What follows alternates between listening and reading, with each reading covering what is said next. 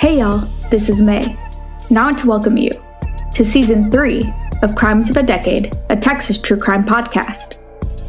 This season, I'll be discussing murders from the year 1930 through 1939. This season, however, will be a little different, as I will only be detailing one murder from each year instead of the normal two, one male, one female formula. Today's story is of a natural murderer, Mother Nature, from 1930. So grab you some Whataburger and open that Dr. Pepper. Let's go back in time to Texas true crime. In 1930, the cartoon character Betty Boop made her debut in Dizzy Dishes. That same year, Pluto was discovered by astronomer Clyde W. Tombaugh at the Lowell Observatory in Flagstaff, Arizona. It was originally thought to be the ninth planet of the solar system, but in 2006, the International Astronomical Union downgraded Pluto from a planet to a dwarf planet. Another thing that happened in 1930 was a rumor that a tragic accident was really a murder. Please join me in walking down Erie Lane.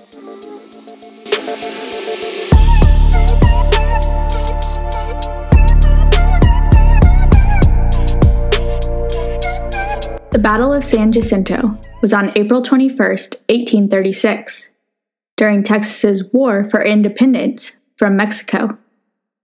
Under Sam Houston's leadership, the Texas militia launched a surprise attack against the forces of Mexican General Antonio Lopez de Santa Anna, near what is now Houston, Texas. The Mexicans were thoroughly routed, and hundreds were taken prisoner, including Santa Anna. In exchange for his freedom, Santa Anna signed a treaty recognizing Texas independence. This is where the San Jacinto River got its name. It has two forks, known as the East and West Forks. The West Fork feeds Lake Conroe and flows south through Montgomery County and meets up with the East Fork in northeast Harris County to form Lake Houston. The East Fork begins in Walker County, north of the Sam Houston National Forest, and flows south through Cleveland in Liberty County, Montgomery County, and into the north end of Lake Houston. Continuing southward, the river merges with Buffalo Bayou before the mouth at Galveston Bay. This river became the scene of what was thought to be a murder scene on May 31st, 1930. 6 men were in a motorboat and were on their way to one of their homes to make preparations for a fishing trip. But when they reached a point about 50 yards north of the bridge on Market Street, the boat began filling rapidly with water and sank before they could steer it ashore. It seemed the water hose had come loose in the engine's cooling system, and that caused water to pour into the boat. All the men were struggling to get to shore, but only 3 were able to make it. The other 3 men had drowned.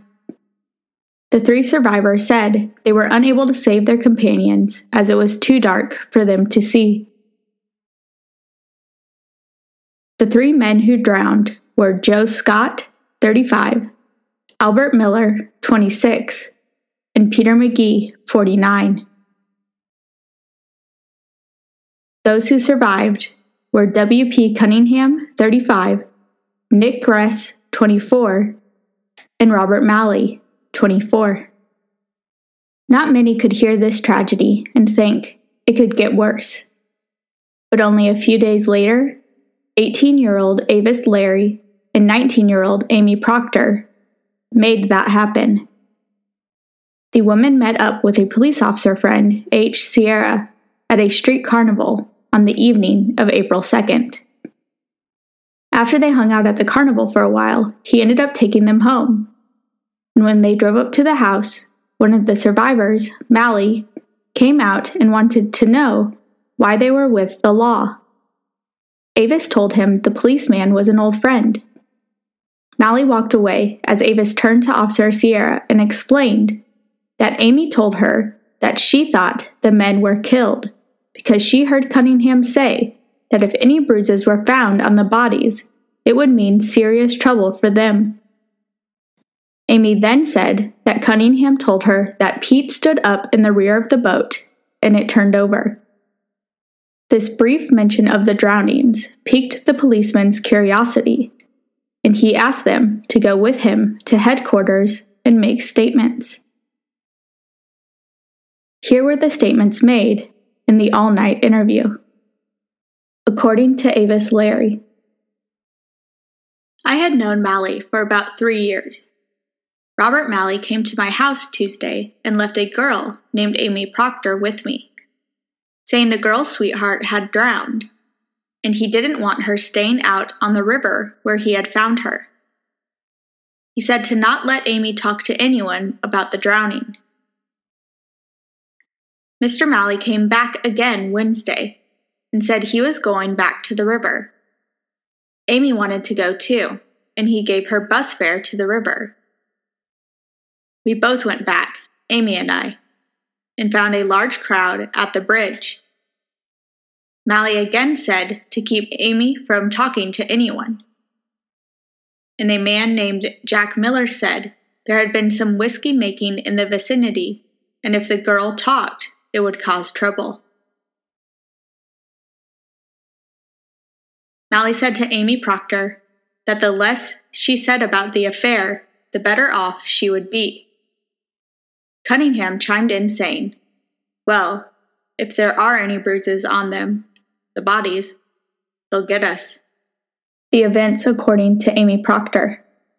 She had been living for 2 or 3 days with Albert Miller and his father in their house on the San Jacinto River. About 4 p.m. Monday, Pete came to the house and asked for Albert.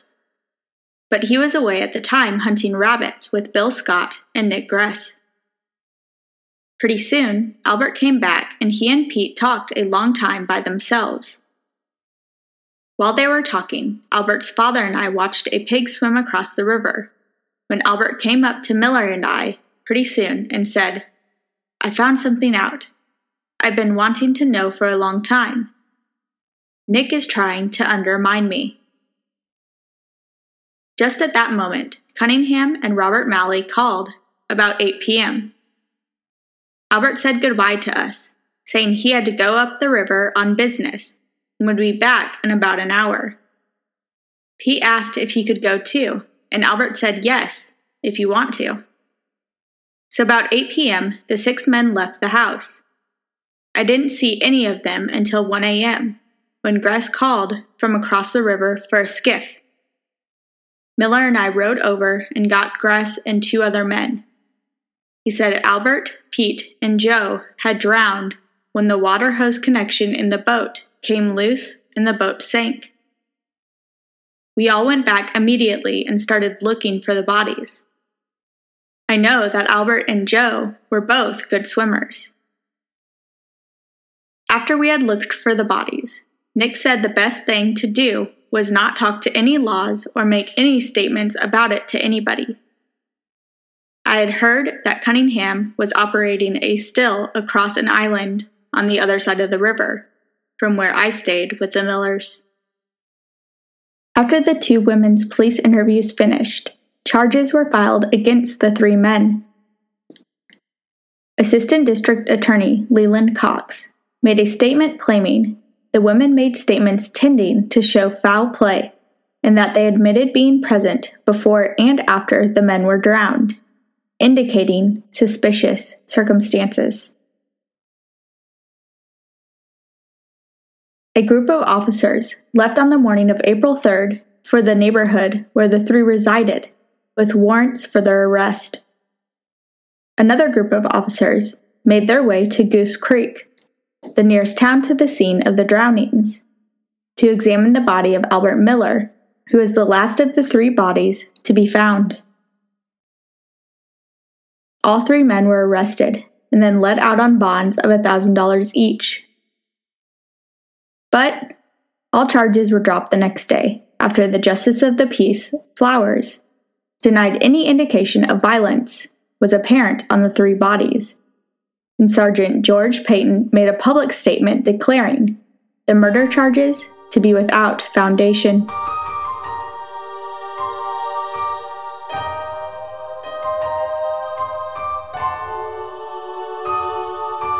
Mother Nature strikes again and again at San Jacinto River over the years. Here's a list of just some of the many drownings to happen there. April 1955. Weldon Litzer, 16, was picnicking with a Sunday school class when he lost his grip while moving across the lake, holding onto a cable that stretched from bank to bank, and drowned. June 1955. Bill Horgan, 25, drowned when swimming from one side of the lake to the other. July 1955. Vance Edwin Motis, 41, and a friend were in his 14-foot boat when it was capsized by a passing yacht. He and his friend began swimming toward shore. He drowned before he could make it to land. June 1960. A Pasadena man, 36, drowned when he and his brother's boat capsized. His brother barely escaped drowning. September 1962. The body of Henry Hugh Goodman, 54, was recovered floating in the river by a fisherman. August 1964. T.C. Gaston, 20, was crabbing in the river when he stepped into a hole and went out of sight. 2 friends were with him and tried to get him out, but were unable to find him. July 1965. Elizabeth Tarrin, 8, was crabbing with her sister, father, and uncle.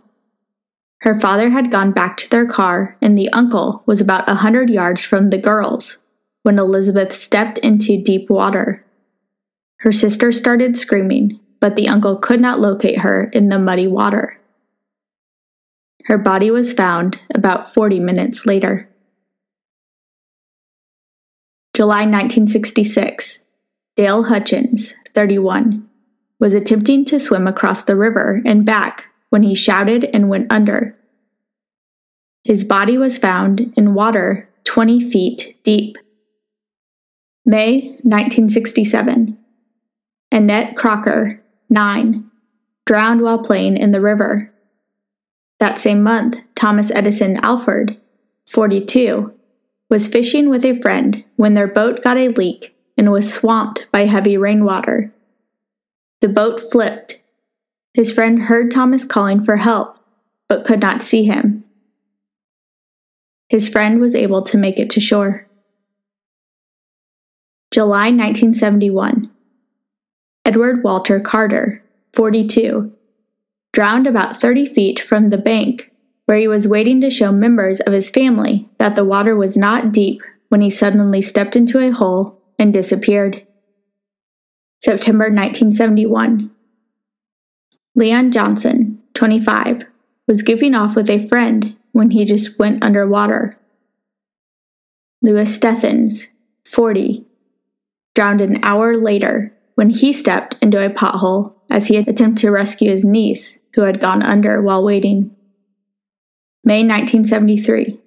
William Albert Johnson, 25, drowned when attempting to swim across the river.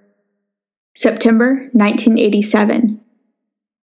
Tommy James Matthews, 32, was fishing with 3 friends when their boat capsized. He had attempted to start the engine when the boat lurched, causing it to flip over, and all 4 men fell in the water. The others were able to hold onto the boat until being rescued. But Tommy disappeared under the water. July 2005. Yaritza Gonzalez, 9, drowned while swimming in the San Jacinto River. June 2018. A 12-year-old girl drowned when attempting to save her mother, who was also drowning. The 12-year-old dropped into a hole, disappeared, and never came up. One guy tried to save her, but was unable to release her from the hole. Another boater managed to pull one of the girls to safety, but the other 12-year-old never came up. The mother managed to safely get out of the river. July 2018. Deputies said a 19-year-old man from Guatemala was dead after it appeared he was pulled underwater by a swift current in the San Jacinto River. June 2020. Gilberto Martinez, 18, from El Salvador, drowned while trying to swim from one bank to the other, but started to struggle 3/4 of the way. His family said he started yelling for help around 10 a.m., but the currents were too strong for anyone to get near the teen. His uncle even borrowed a stranger's kayak, but was not able to reach him.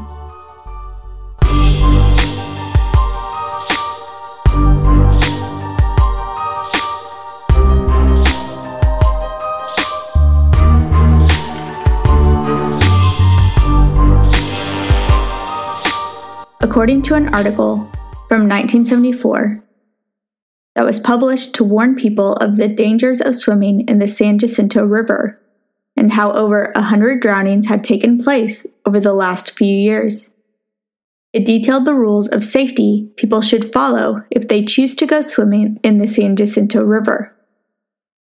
The 3 major causes of drowning, according to this article, were failure to recognize hazardous conditions or practices, an inability to get out of dangerous situations, and a lack of knowledge of safe ways in which to aid persons requiring assistance in the water. In the 2018 article that detailed the 12-year-old who drowned attempting to save her mother, Captain Don Stanton of the Harris County Sheriff's Marine Unit explained the danger that has always surrounded the bend of the San Jacinto in East Harris County that has increased since Hurricane Harvey in 2017. He spoke about how some sections of beach have disappeared, while others expanded, because of all the sand pushed downstream during the flood. The force of the water carved new drop-offs in the river bottom, also known as potholes. Continuing, he explained, "Where the little girl was found today, before the storm, the beach was about 40 yards wide. Now, it's about 140 yards wide. You used to be able to walk out a ways.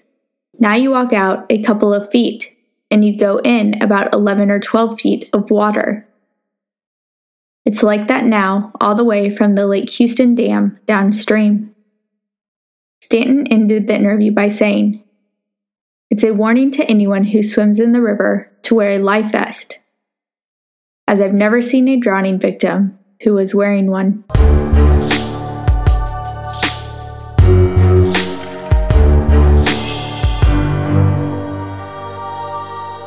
I will end with a quote by one of Max Brooks' characters from the book World War Z. "Mother Nature is a serial killer.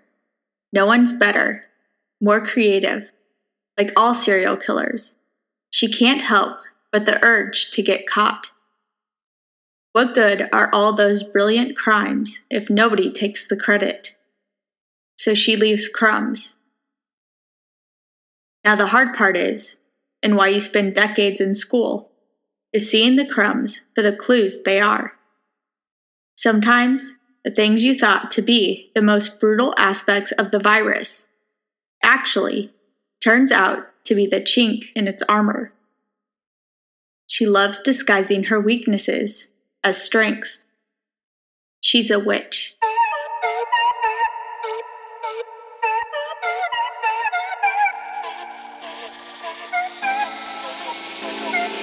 Thank you for joining me for another episode of Crimes of a Decade, a Texas true crime podcast. Next week, I'll be detailing a case from the year 1931. If you're enjoying this podcast, I would love for you to hit the subscribe button. I would also love for you to rate and review my podcast on Apple Podcast, as it really does help out. If you have any questions or comments, please feel free to email me at crimesofadecade@gmail.com.